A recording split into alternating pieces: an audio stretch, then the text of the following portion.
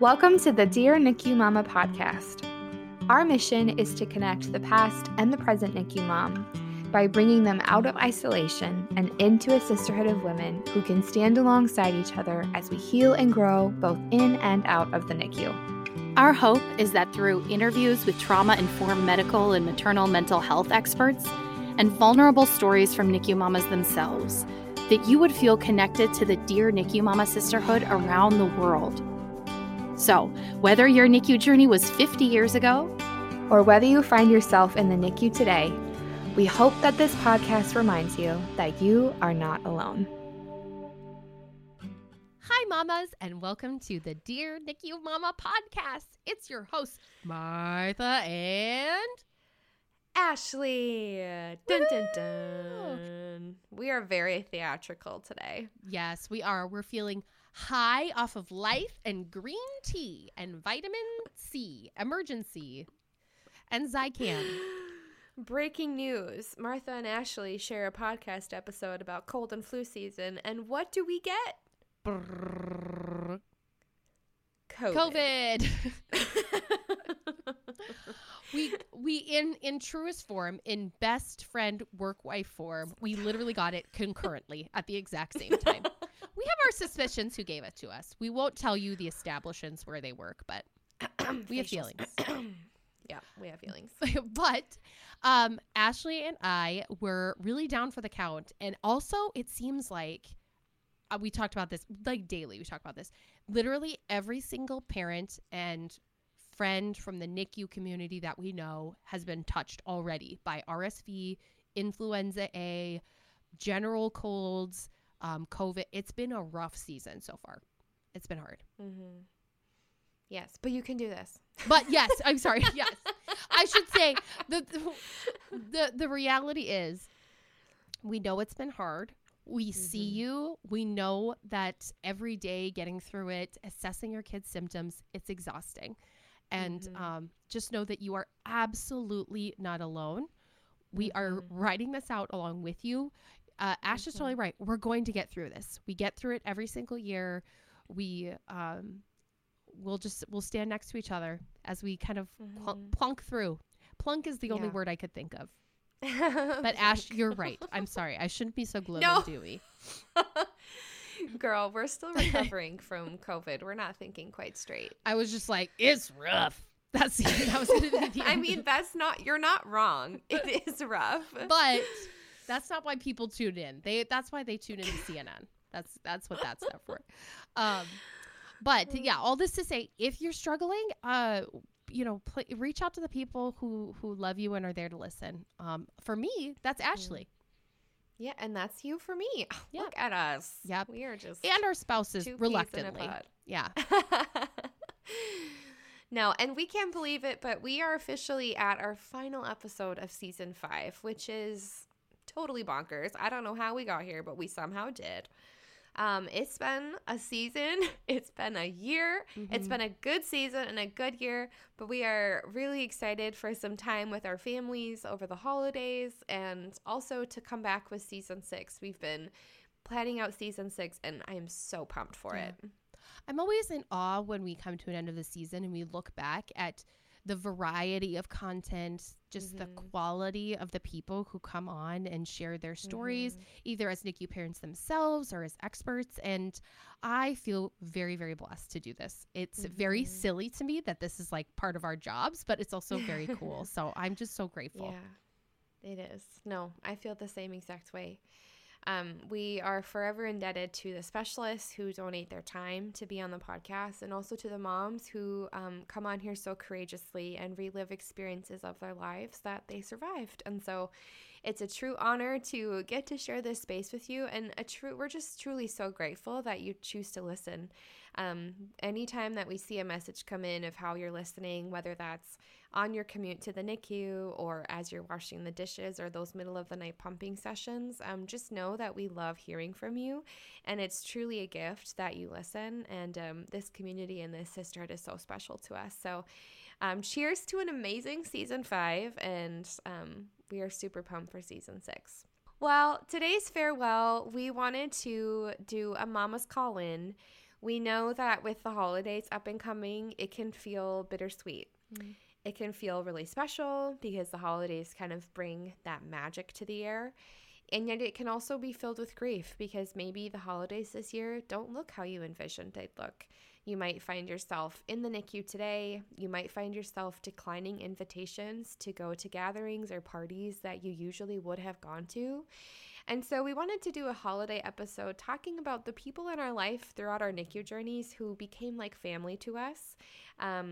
As you guys know, oftentimes, especially during COVID, our villages or our family, we just didn't have access to them because we had to protect ourselves. But it was those people in the NICU or those specialists in our lives that continued to be with us every day, and they became family. So we have some really beautiful voicemails to share. And before we do that, Martha and I thought it'd be fun to also share some of the people in the NICU that became family or just left an imprint on our life and felt like family during our stay. So Martha, do you want to start? Yes. When you asked me about this moments ago, the first person that I thought of was a nurse that we had when my son JP was born in 2015.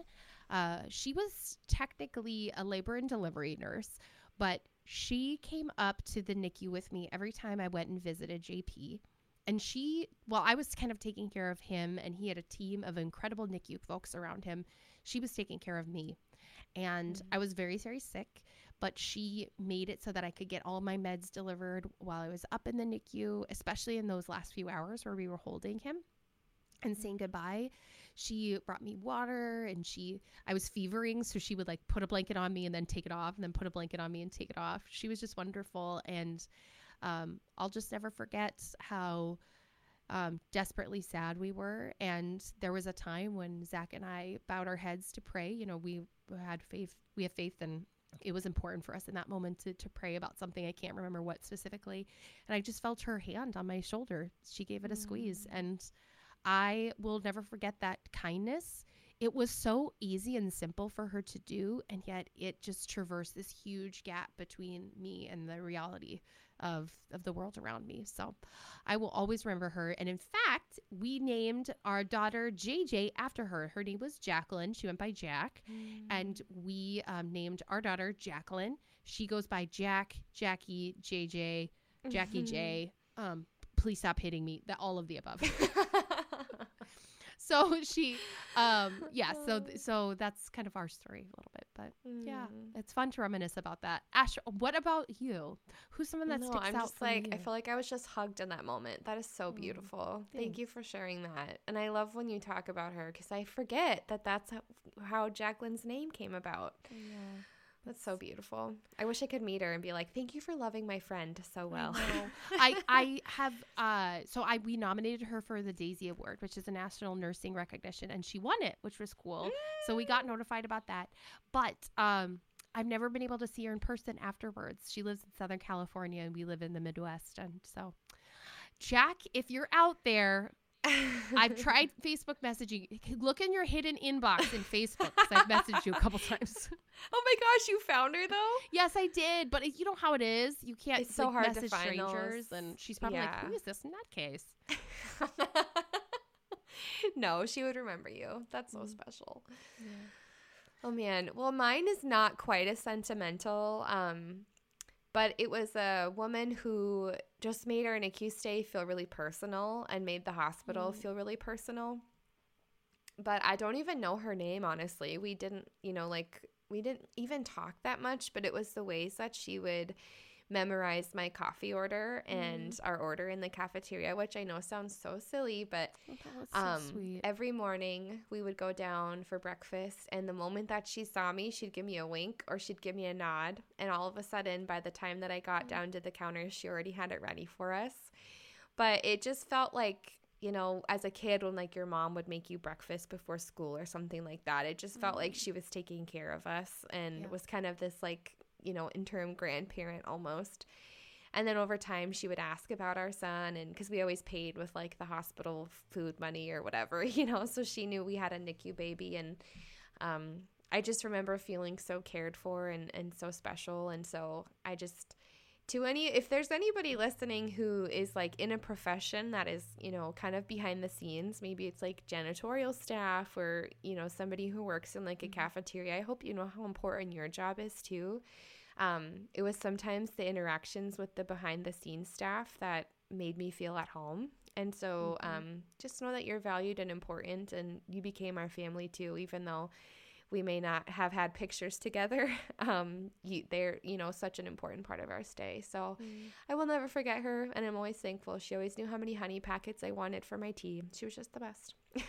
Oh, I love that so much, especially because coffee is very central to your personhood. It is. It is my love language. But but also I think like think of how many like patients and family members she saw every day, and she probably did that for you, and she had done that for other incredible NICU moms before and after, because she saw it as like part of her job. And it's so you're so right. There's like so many parts of hospital and NICU settings that are just about creating environments of care and safety for the people that are in them. For sure. That's so cool. I love that story. I hadn't heard before that she winked at you, and I know exactly who she is. Wink. Yeah, her name is like Bev or Carol, Janice, something like that. Oh, hun.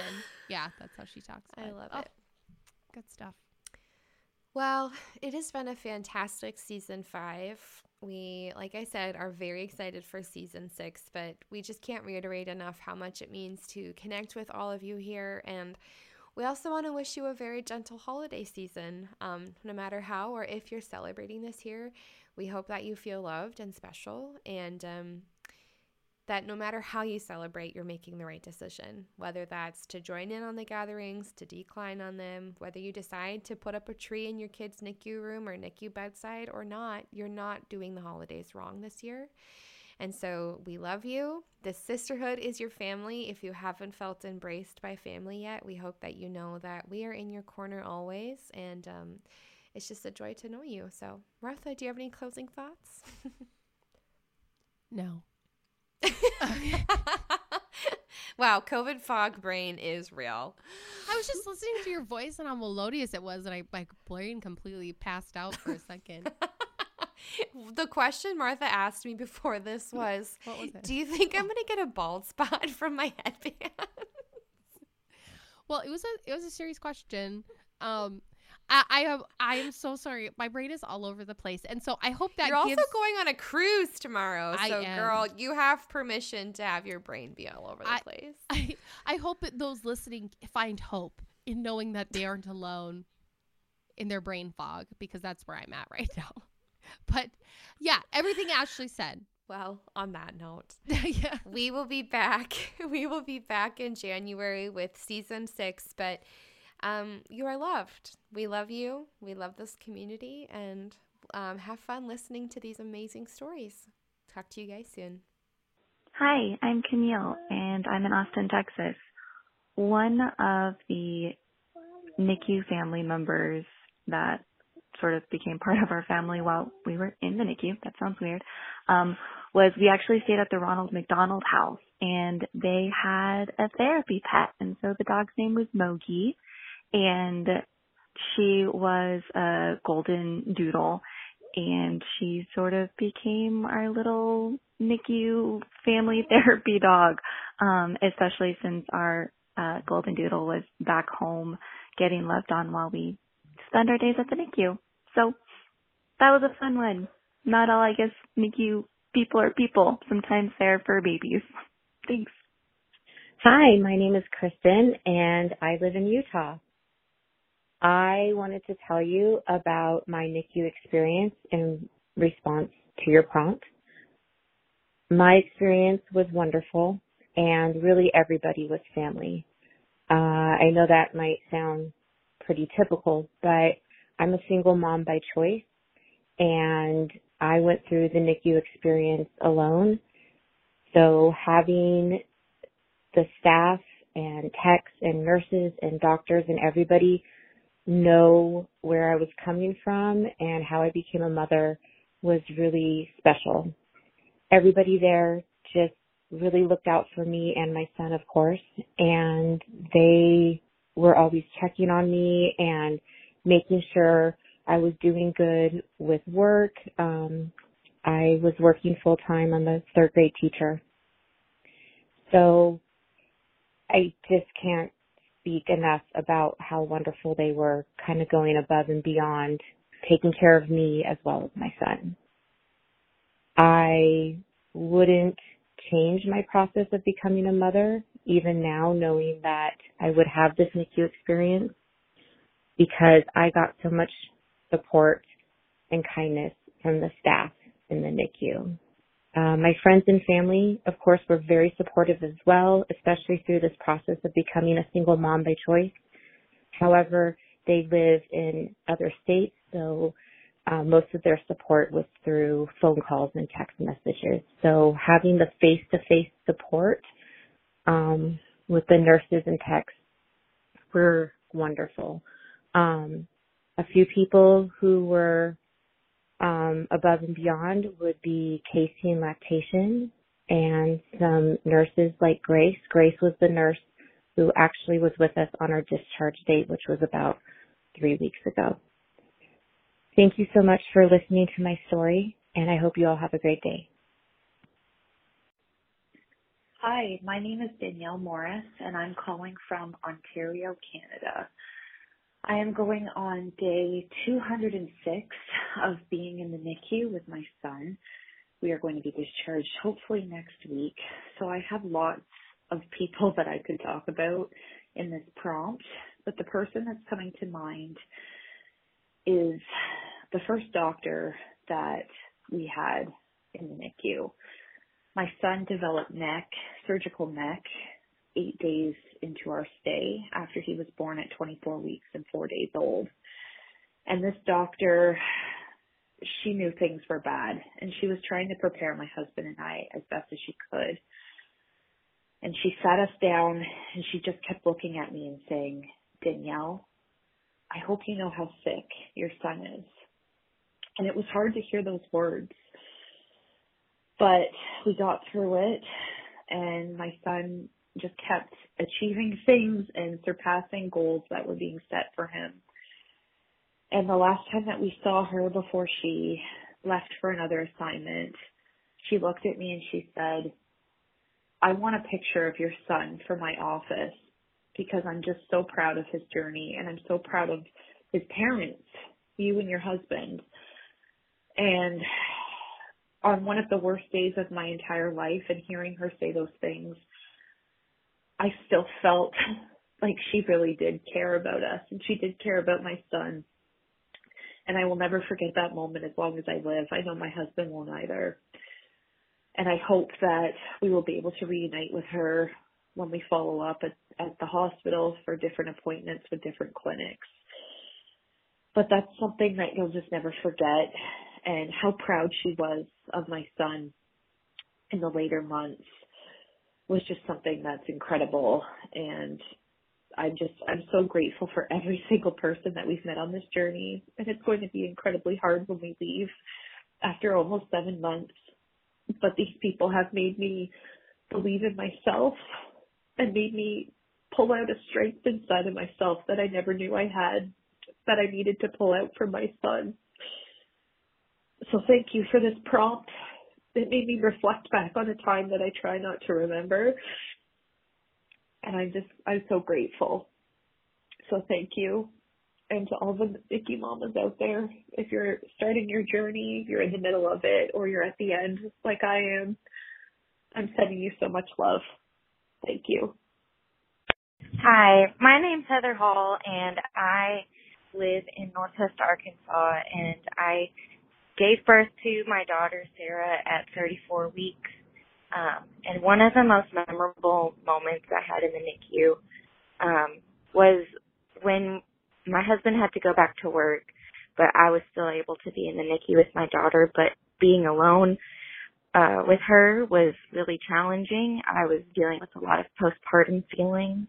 And one of our occupational therapists, she built this friendship with me. She would come in and talk with me for a couple hours every day, just in between seeing other babies.